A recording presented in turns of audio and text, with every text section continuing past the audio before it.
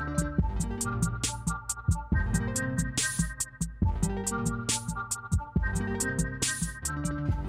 right, hello everyone. This is Scott McNamara with another episode of What's New in Adaptive Physical Activity.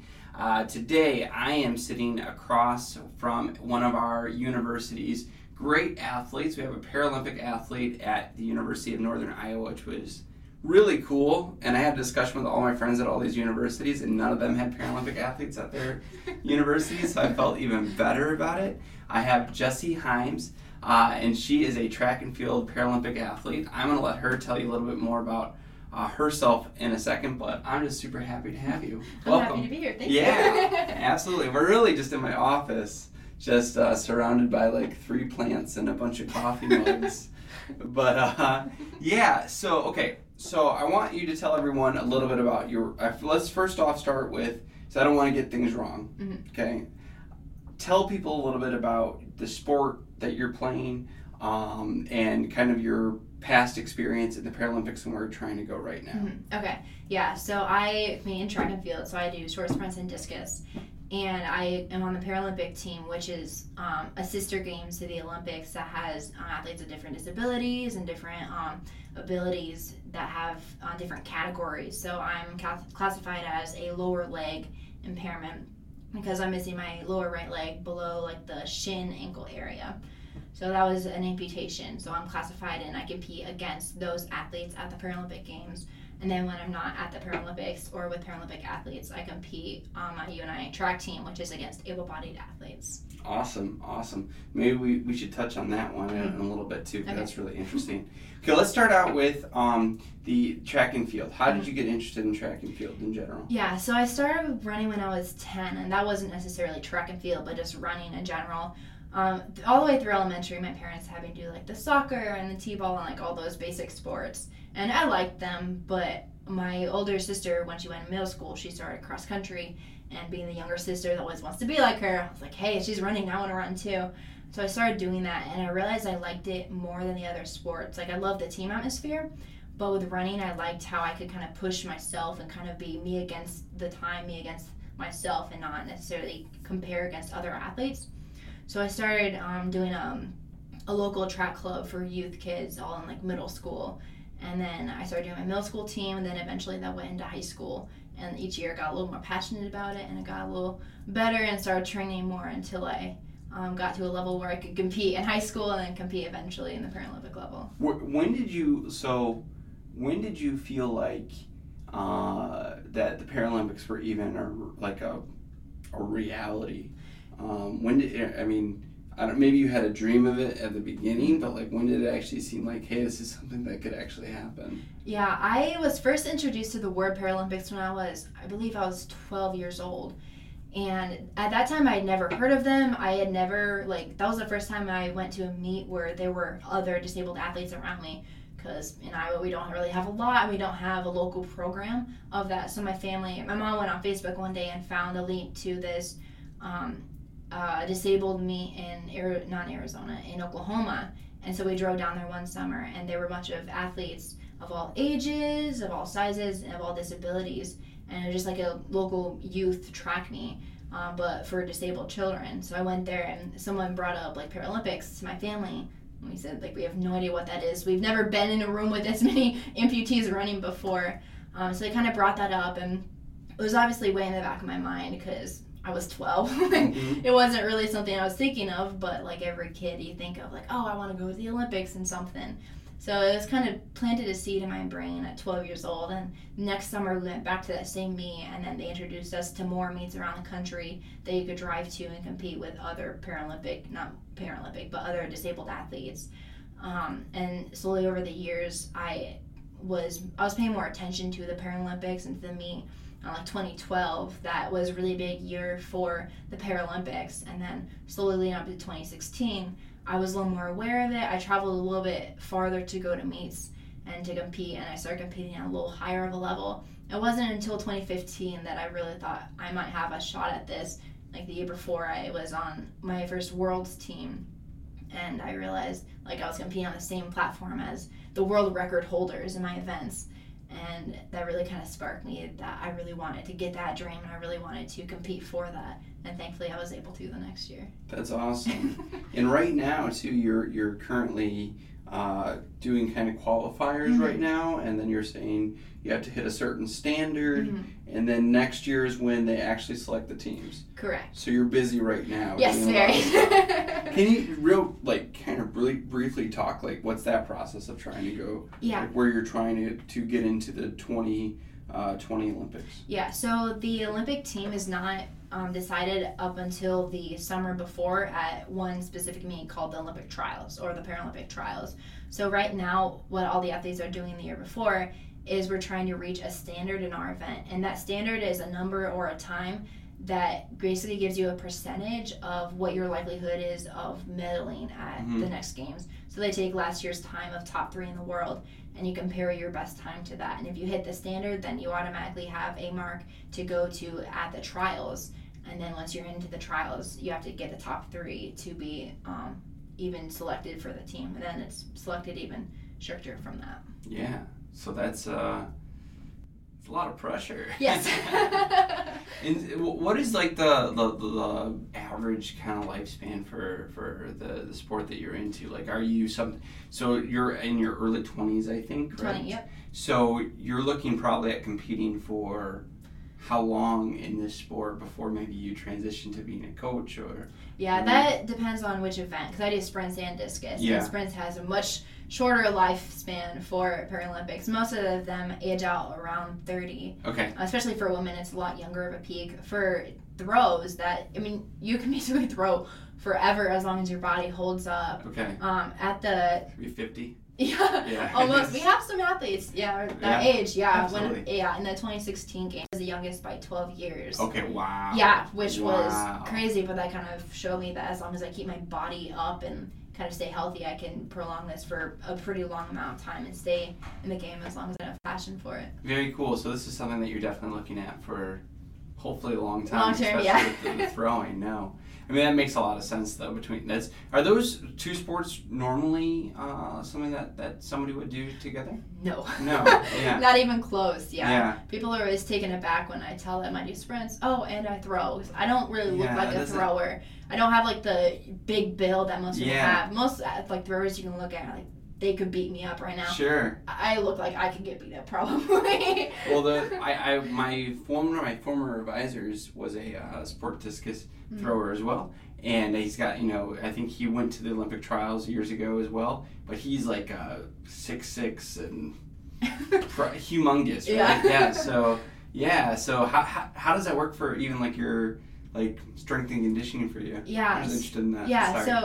So discus is actually surprisingly not an event you need to be like have big brute force for. Yeah. Shot put you do because it's huge, but discus is much more technical than people realize. Yeah. And so being a sprinter, I have that like quickness around the ring and I have more agility than some of the other bigger athletes. Yeah. So that actually helps me in the ring and I am able to better hit positions and be a little more flexible to hit certain positions. Yeah, so I like work a lot with the training to get stronger, but it doesn't always show in like my overall like build, but I can get a lot further with my technique. I just need to be more focused on that rather than trying to just chuck it. That's awesome. That's awesome. Okay, so let's talk a little bit about your road to getting the Paralympics a little bit more. You kind of talked about kind of the steps as far as you getting motivated. Now, what were the things that you felt like were, did you encounter any barriers to you getting to the Paralympics? I'm sure you did. Yeah, a lot of that was just finding coaches that were willing to work with me, particularly like I started when I was in early high school, kind of getting into the Paralympic field, which is not really an age at which people take athletes too seriously. Yeah. Like you see like the gymnasts that go and they're like 16, but you realize like that's a different age bracket than usually track athletes go at. So in high school, you don't always take them too seriously. So I had difficulty trying to balance finding coaches that would work with me on the side and in the summers, because for high school, basically everyone starts in February, then you're done in 3 months, and most athletes don't work out in between that or don't train in between, but I had to do sort of a year-round, especially because Paralympic meets are in the summer. They start when high school track and field ends, and then they go up through August when school starts. So I had difficulties first trying to find someone that will work with me, because I don't blame people if they don't want to, because it's not very common that you get an adaptive athlete. So a lot of people aren't very educated on how to go about that and how to work with that. So that was a bit of a challenge. Thankfully, I found a sprint coach and a discus coach who were amazing and super willing and welcoming to find that challenge and kind of go through that with me so we could both learn together. Yeah. I think that was the biggest one, trying to find that, because it's a really scary world, especially if you're in your high school years and trying to like act and be mature enough to go to these meets, but you still don't know like quite how to deal with that, and your body is like changing all the time, so you don't know how to like do the peak that everyone's talking about doing like multiple times a year, and trying to balance that with just being in high school and trying to just enjoy your high school years, but also mentally trying to focus on something that's more of a professional circuit than you're used to. That's kind of a personal challenge too. So, and I think I misspoke for a second, because I was going to say, I think I said something like it must be difficult or you must encounter barriers. I really meant just because you're at the Olympic level. Yeah. It's crazy. But so was it hard to find coaches that were at that elite stature, or was it hard to find it that were willing to work with an adapted athlete, or both? A little bit of both, yeah, because I didn't just want some coach that threw in high school for a few years and says, oh, I can probably help you, because you don't want to go backwards. And all the other athletes I was competing against, most of them were professional, and some of them were living at Olympic training centers where they have those world-class coaches. So I knew if I wanted to be in that level and be competing alongside them, I had to have someone who was knowledgeable but also willing to work with me. And that was kind of difficult to think, okay, like, who am I going to call? Like, who has both of those qualities? Because they're difficult to find, especially in a small town in Iowa, But thankfully, I didn't have to go very far to find them. And, both of mine were high school coaches from different schools than mine. But they were both they had really good track records of the athletes that they worked with. Not necessarily that they had good athletes coming into the program, but they took average athletes and made them excel when they came out. And I saw that, and I really saw potential in them, and they could see potential in me. I really appreciate that. They didn't just want an athlete that came in already being good, but they wanted an athlete that they could help unlock all the potential they had inside them. Definitely. Do you think that some of the barriers that you had, you think that they were similar to somebody that's an able-bodied athlete trying to go into the Olympics? Or, like, do you think that they're parallel, or do you think that you might have had some additional ones? There are definitely some overlaps and parallels in that, because most of the issues that the Olympic athletes have to go through, we do too. The training, the traveling, the cost of going to all those, finding the coaches and finding the teams. But a lot of Paralympic athletes have difficulties just starting the sport, because we have different equipment just to get running, which I think is something that kind of goes over people's heads. I can't just go outside and run because I feel like it. I have to have a special prosthetic leg, and those can cost upwards of $20,000, which is like college, you don't can afford that. Yeah. So there are difficulties with that, just getting started into the sport. You have to kind of take a risk, because you don't want to throw all that money out the door and then not like the sport. It's more difficult with that. You can't just try it, and if you don't like it, like toss the leg out in the trash. You don't need it. So a lot of that is, first off, is just getting the equipment, trying to work with insurance to get that, getting a racing chair, getting a running prosthetic, getting discuses, which like Olympic athletes have to do too, but just additional equipment on top of that is difficult just to get introduced to the sport. Sure. And once you're into it, I've changed a billion different running prosthetics. It's because as you grow, as you get stronger, as you kind of specialize in your event, you have to change the format of your blade, the size, the style, the sheets of carbon on it, and it's a lot of different technical things that as you progress in this, the more time and money you have to invest in it, and that becomes a challenge of like, where do you draw the line? Like, do you really want to pursue this further? Because you kind of have to make the decision, like, am I willing to invest all this together? Definitely. So you kind of have to make that decision, kind of put a little risk in there that you think it's going to be beneficial in the end, so you aren't wasting this, like the money and the time. Thankfully, there are a lot of different groups and organizations that can give out, like, they have grants for prosthetics and a bunch of wheelchairs, which is fantastic, because no one could afford it. Besides that, especially with insurance issues that a lot of disabled people have, So thankfully, I've had a lot of different organizations help me over the years, like through that, because it's more difficult than just going out and running. You have to get that equipment, and it's usually not accessible, especially. Like me, I have to drive 4 hours to my prosthetist. I always have and probably always will. There are ones locally, but if you want to get someone who is more specialized. Sure. So I know that's a big challenge for a lot of disabled athletes is just getting the equipment to start with and making sure it's in tune, because if your prosthetic isn't working, your body won't be able to pull that along. It can hinder a lot of your training and a lot of your competition. So are there people that are getting their prosthetics and such like paid for through the insurance companies? Yeah. Really? Yeah. Some people, have really good insurances. It's a toss up on who. I mean ones that are made for sport, not just for. Yeah. Some of them. Yeah. Unfortunately, a lot of them aren't. Unfortunately, a lot of people have difficulties even getting walking legs because it seems as a luxury. Such a luxury being able to get off the couch. I've heard that. That's crazy. I know a lot of people have battled that over the years, and thankfully my parents have tried to keep me away from having to deal with that, and they've hit a lot of those struggles from me, which I've appreciated. Yeah. They've tried to make sure that I didn't view myself as a burden to the family and to all of that, but a lot of people have to deal with that, and they have to deal with that on their own. Definitely. Which is super scary. Yeah, no, you said that. I was like, people are getting, that's great, because, we need to start pushing, like, health and wellness more than just, like, preventative stuff. Yeah. Or, so, because this podcast is kind of, sort of geared towards PE, APE teachers, adapted physical education, I wanted to get your perspectives a little bit. And I say that, and really, it's pretty generic in health, wellness, activity for people with disabilities. But I wanted to hear kind of your experiences in physical education, even as a small child to more recently. And, did that help you? Well, let's start up there. What were your experiences in PE? Yeah, so for the most part, I've had pretty positive experiences. My introduction in elementary school was fantastic. I had a gym teacher, Blake Williams, who was phenomenal. I don't think he even realizes how much he's helped me.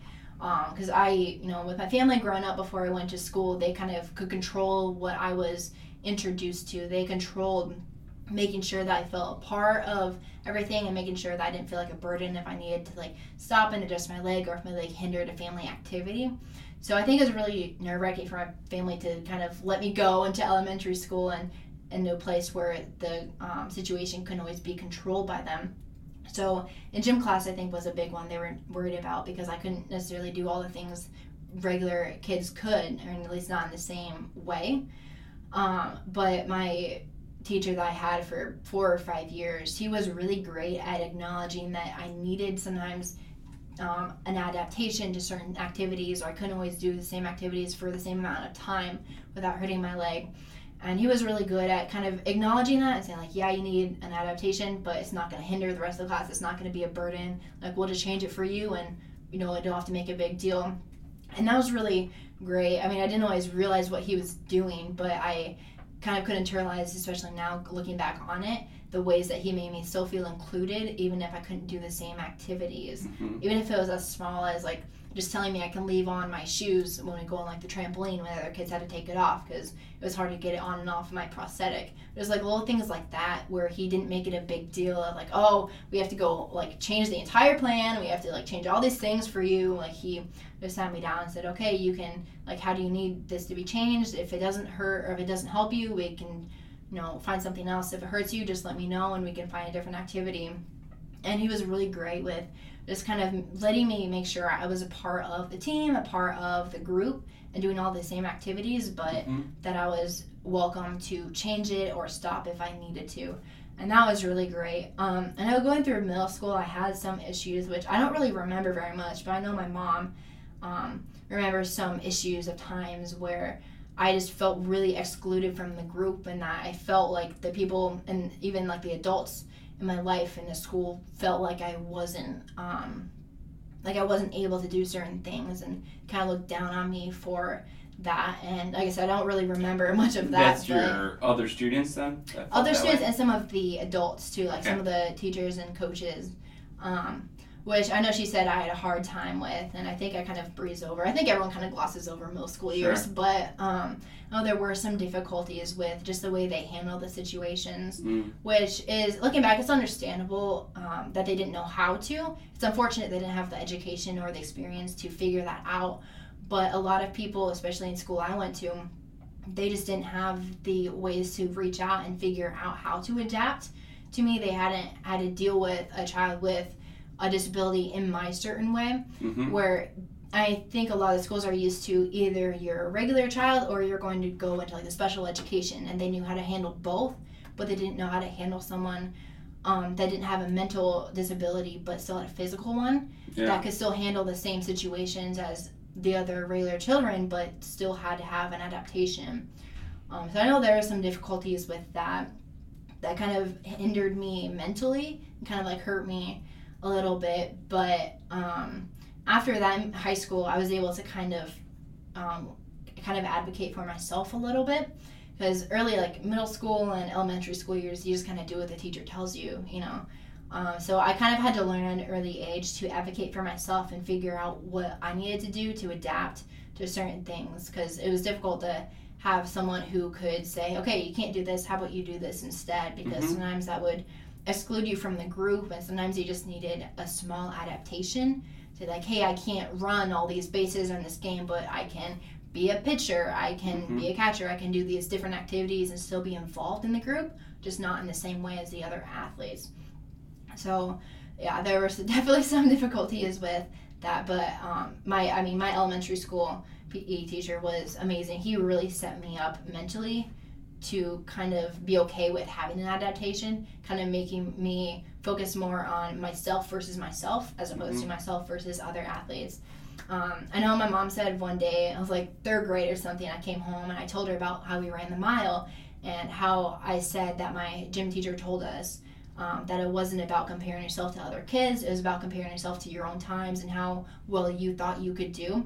And she said it sounded very profound from a third grader, but I mean, just knowing that he told us that, I can really see how that was ingrained into my brain, how that really promoted me to do that, and that helped promote me into track, and that was the reason I ended up liking track the most, was because I could focus more on myself and like me against the clock, me against myself. I think that was really important for me to see, especially as someone who would sometimes fall behind the other students in physical activities, knowing that I had an adult telling me, like, don't focus on the other kids. You can use them as motivation, but don't use them as a reason to hinder yourself. Like, just focus on how you're doing, because you're on a different field than the other athletes. You know, you can't compare that. So just focus on yourself, and that really helped. I mean, I was young when he told me that, but that has really impacted my life and kind of helped me through the hard years when I had some adults that you think, like, adults should be able to handle all situations, you think, as a kid, but looking back, you realize that they just weren't educated in how to handle that. So I was really grateful I had those kind of mental barriers taken away from by my early gym teachers that kind of told me how to handle the situations and kind of focus on myself and not worry too much if other people don't think that you can do it. That is profound, especially if that came out of you in third grade. Yeah. It came from him, from you. Yeah. But I think your point, touch on that a little bit longer. That's something we talk about a lot on this podcast, is not, like, I don't think we're always just talking about all the great things about the field of physical education in relation to teaching kids with disabilities.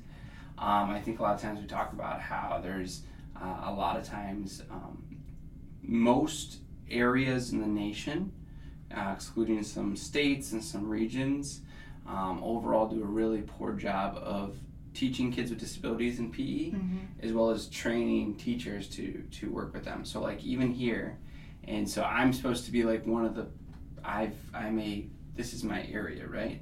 But at this university, our PE students only get one class in it, right? So you get one broad class on every type of disability and how to work with. So, like, I might go over amputations for a day, and then they're out in the schools working and trying to do that. So they have almost no, experience, background. And that's something that we talk a lot about on here, is how, and there's some universities now that, they have you can get entire majors in that. or a minor, where it's about teaching kids with disabilities in PE, but it's a major issue. And as I know, in the state of Iowa, I'm going to assume that you didn't probably have anybody that was a specialist, or usually we call them adapted physical educators, to teach you.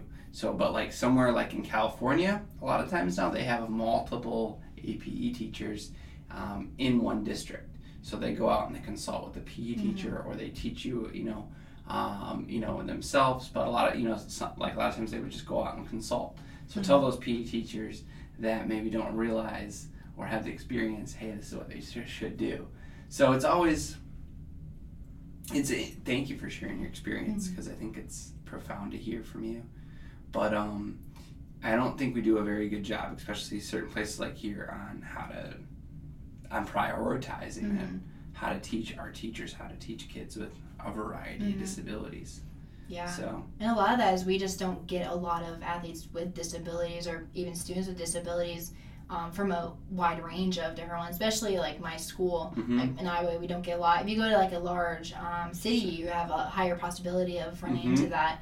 But I was one of the first amputees that they'd had in a long time come through, and so it's kind of like, how do we handle this? We just put the special education in one group, but she doesn't fit under that category. Like, how do we work with that? I think the biggest thing that they hit was just inclusion, of making sure that I was a part of the group, I was part of the class. So a lot, like for kids, it's more being with the group and being with them, as opposed to like training. Like right now, we focus more on training because we're older, we have specific sports we're going to. But as a kid, you just want to be with the group. You just want to feel like you're participating in the game. I think that was something that I had the biggest issue with when I got older, and had some coaches and some gym teachers that didn't include me in the games. They would say like, oh, just go to this other room and play this other game. It's like, you just want to be with the group, even if you can't do all the things that they're doing. Yeah. You can usually find something that we can do that involves us in the activity and makes you feel a part of it, even if you don't have like the capability of doing the same things all the other kids can. It's an interesting perspective. We had a podcast a few months ago about inclusion, and I think that person that was on here kind of shared their researcher, and kind of had some different thoughts than I think of than we normally think about when we talk about inclusion. And I like your perspective as well. I want, like, for you, so even now what you're talking about, like, I'm now here trying to train at these high levels, right? Is it like, is inclusion always necessary? And do you think it's always beneficial, and do you always enjoy it? It's always, I feel like, necessary, especially like if you're on a team. Yeah. But it depends on the type of inclusion. Because right now, on the track team at UNI, I am very included as being a part of the team. Like, they see me as a team member. I can wear the UNI clothes. I can compete on the team. That doesn't mean that I do every single workout with them and do every single rep with them, because there are things I physically cannot do with them, and there are a lot of days I have to alter my workouts because I can't do it in the same way that they can. So inclusion, it's such like a gray area, but you have to kind of alter what you mean by inclusion. Sometimes, like, you run into coaches that think that they have to alter the entire team's workout to fit what you can do, which is not the way you should like gear things. But inclusion is important in the way that you know that you're not an outcast, you know that you're taken seriously as an athlete. But you can still alter the workouts and do your own thing that is beneficial to you, because you have to have that mental understanding that you can't always do the same things in the same way as the other athletes. So for me, the inclusion, like, I kind of need now is just the team. It's more from like the teammates as opposed to just the adults, because I guess now we're technically adults. But just the inclusion of knowing that you're accessible to the team, that you're a part of the team, but that you are still okay with having separate workouts, having like alterations in certain things.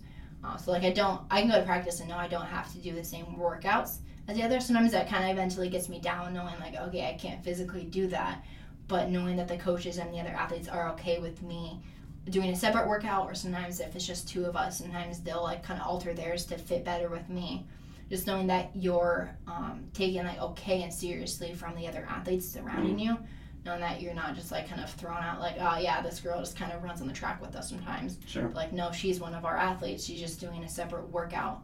Like, that's the biggest thing, is knowing that you're taken seriously and as a part of the team. Yeah, so an inclusive community feeling more than maybe just the activities and the different skills that you're working on. Because that should be different for each of you anyways, especially at the level that you're at. Yeah. But interesting. I think you've answered that very well. Thank you. Okay, so let's talk a little bit more then, kind of on, so we got into some of those philosophical questions and debates now. Let's talk real quick about the Paralympics and the Olympics. So recently their committees came under one kind of title, right? So now it's just the Olympic Committee. And you are an Olympian. Yes. You're not just, and I don't know, because I've also heard people kind of sometimes go back and forth on, are they a Paralympian or are you an Olympian first? But how do you see yourself? Yeah, I sometimes use the word synonymously. I mean, they're technically not, but like, I'm very proud to be a Paralympian. Like, I have no issue with saying, like, yeah, I'm a Paralympian. Sometimes just for clarity for people, I say, like, Olympics or, like, Olympic trials, because that's what it is. They're sister games, like how I say it. So, like, I use them somewhat synonymously, but it is important to know the distinction of Paralympic versus Olympic, because we do have some different sports, and they do have somewhat different rules for each of them.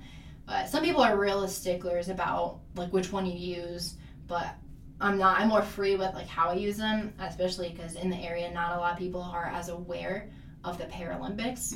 If I go to some other cities or some other states, I can say Paralympics and people know exactly. Mostly other countries, a lot of European countries are super good at knowing the Paralympic rules and what they are.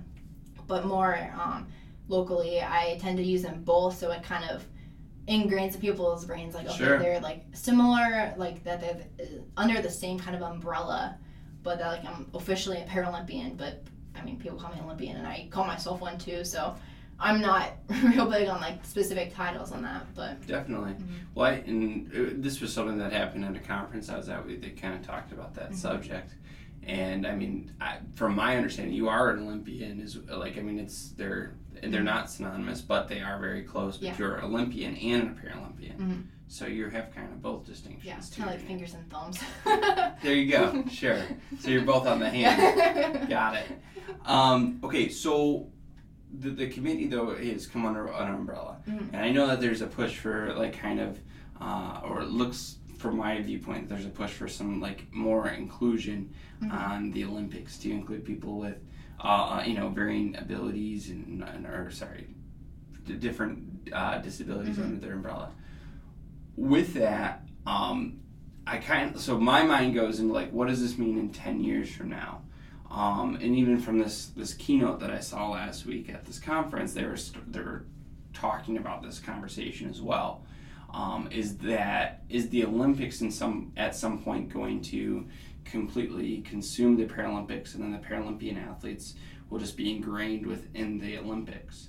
And I don't know if that's something that commonly comes up, but what are kind of like your viewpoints on that? Is that a positive thing, or is that I don't know? Like, is that...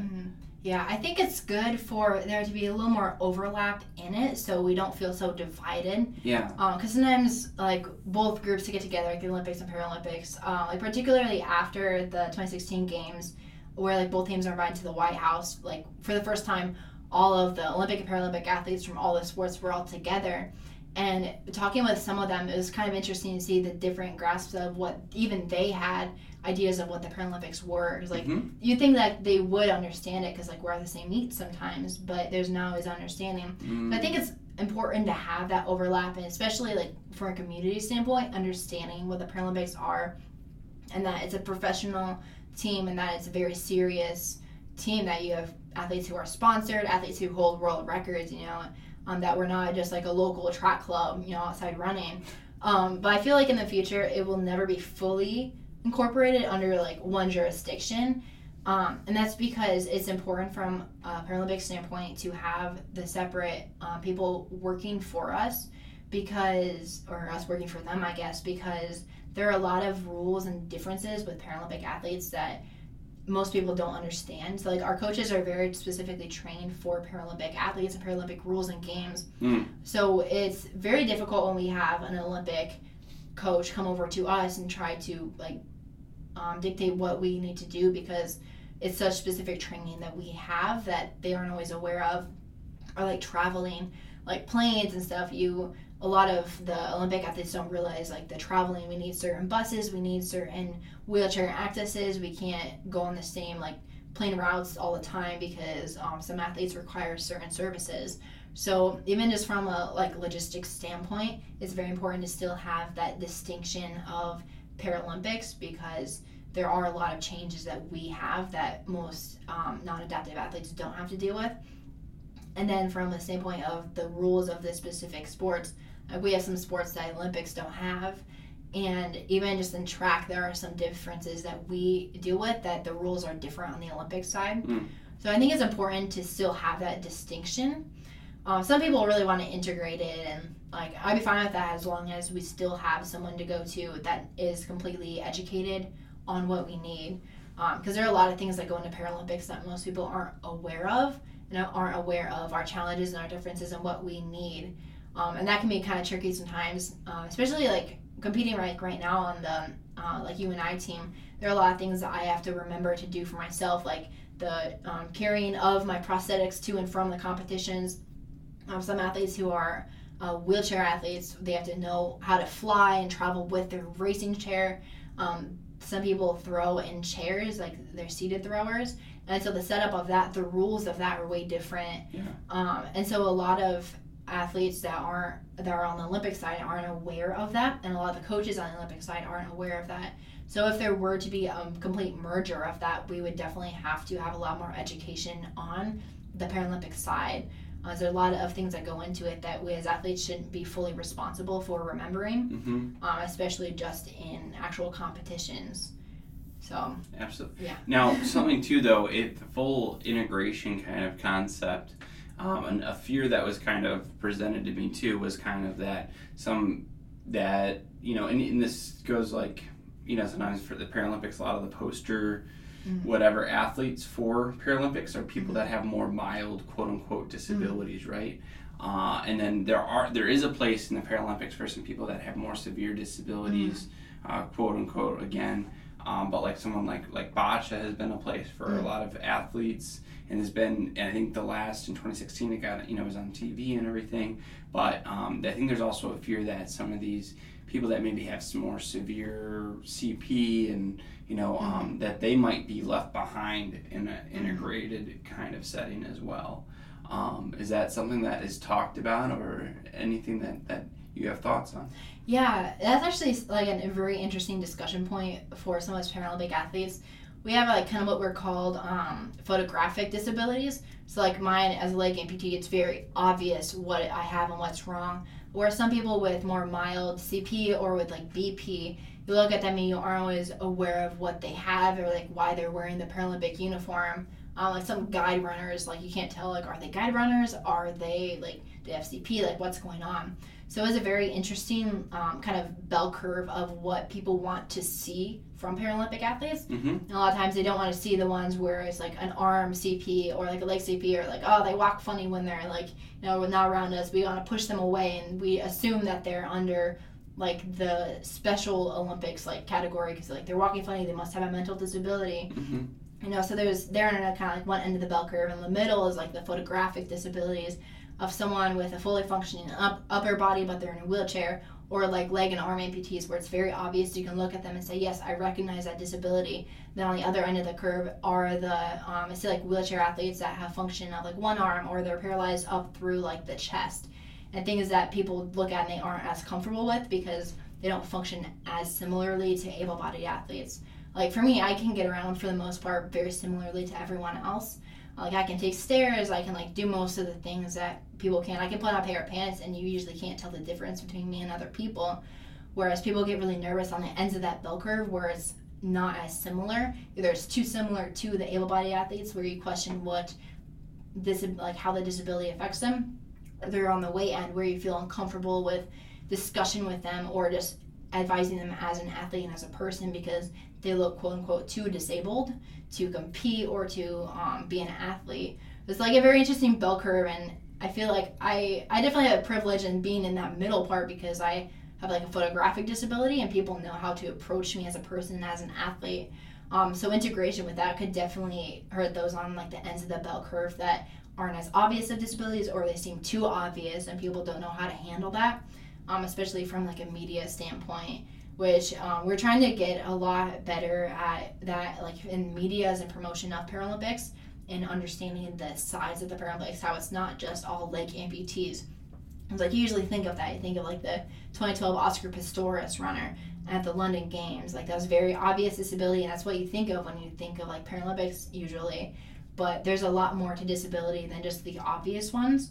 And so I think it's very important to make sure we keep both and like all the ends of that curve under the same branch and kind of lift it up as recognized as still Paralympic athletes, that either you don't look disabled, like right just like looking at them, but they do have a disability, or they look very disabled but they can still compete and they're still considered athletes.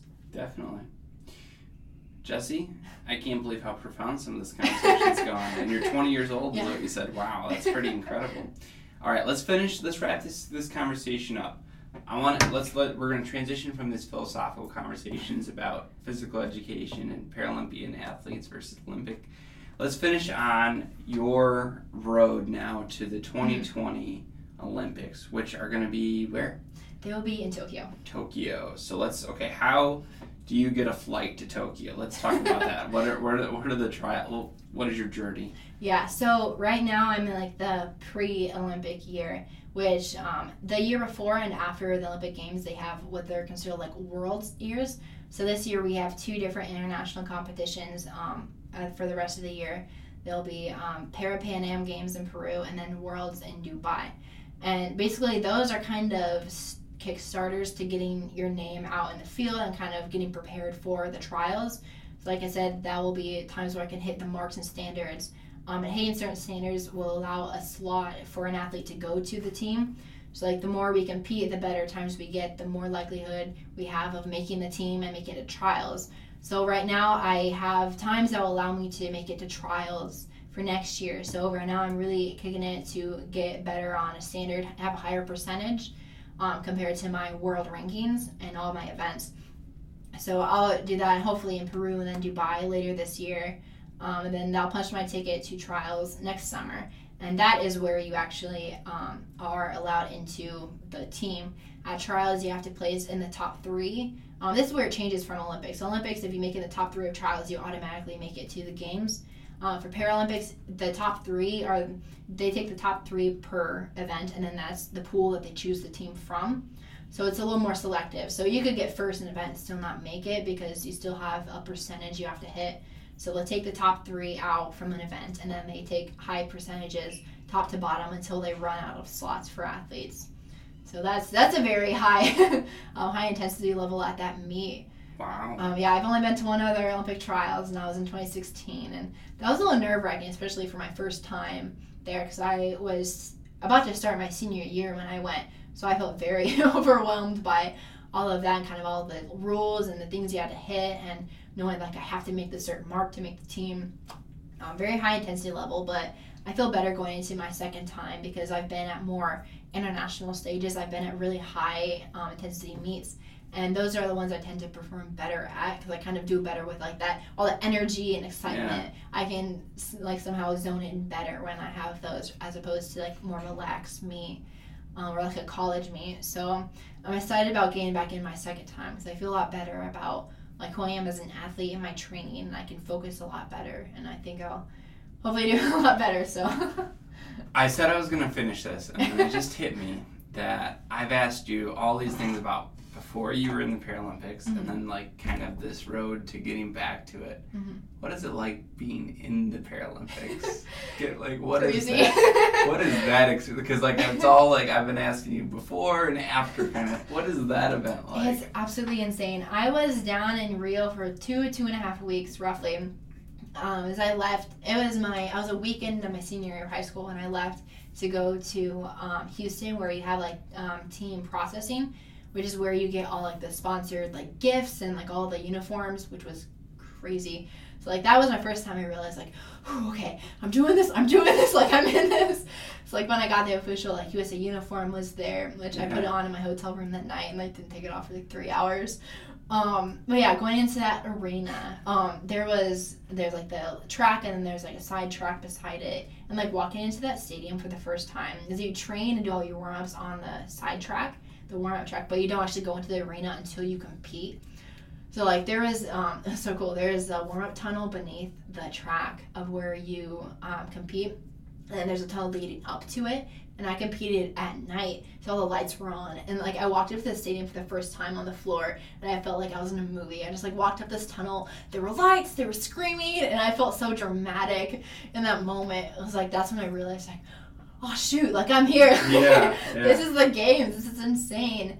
And yeah, I'm pretty sure I cried a few times while being there, just like out of pure excitement and joy. Like my life is so blessed that like at 17 that I was able to go to this meet and compete against all these other athletes.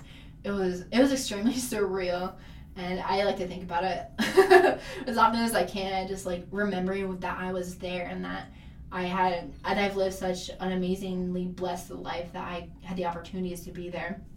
And my dad actually got a cool panorama of the stadium that he hung above my bed back home, my parents' house. So like I like going there sometimes, like when I feel overwhelmed in my life, I can just look at that and say like, okay, like I've been blessed enough to make it to that level in my life. Like I can calm down, like look at my life and you know, like I've done amazing things so far, and that it's been a really good life, and I can, you know, kind of calm down and know that there's so much more to come. Like life's gonna get so much better from here on out. So it was absolutely amazing. That sounds amazing. I wish I had a parallel experience. It's awesome. Well, Jesse, it has been a pleasure. I don't want to take any more of your time. Thank you for coming on and spending the day with me. Yeah, so thank you for having me. Yeah, absolutely. Thanks.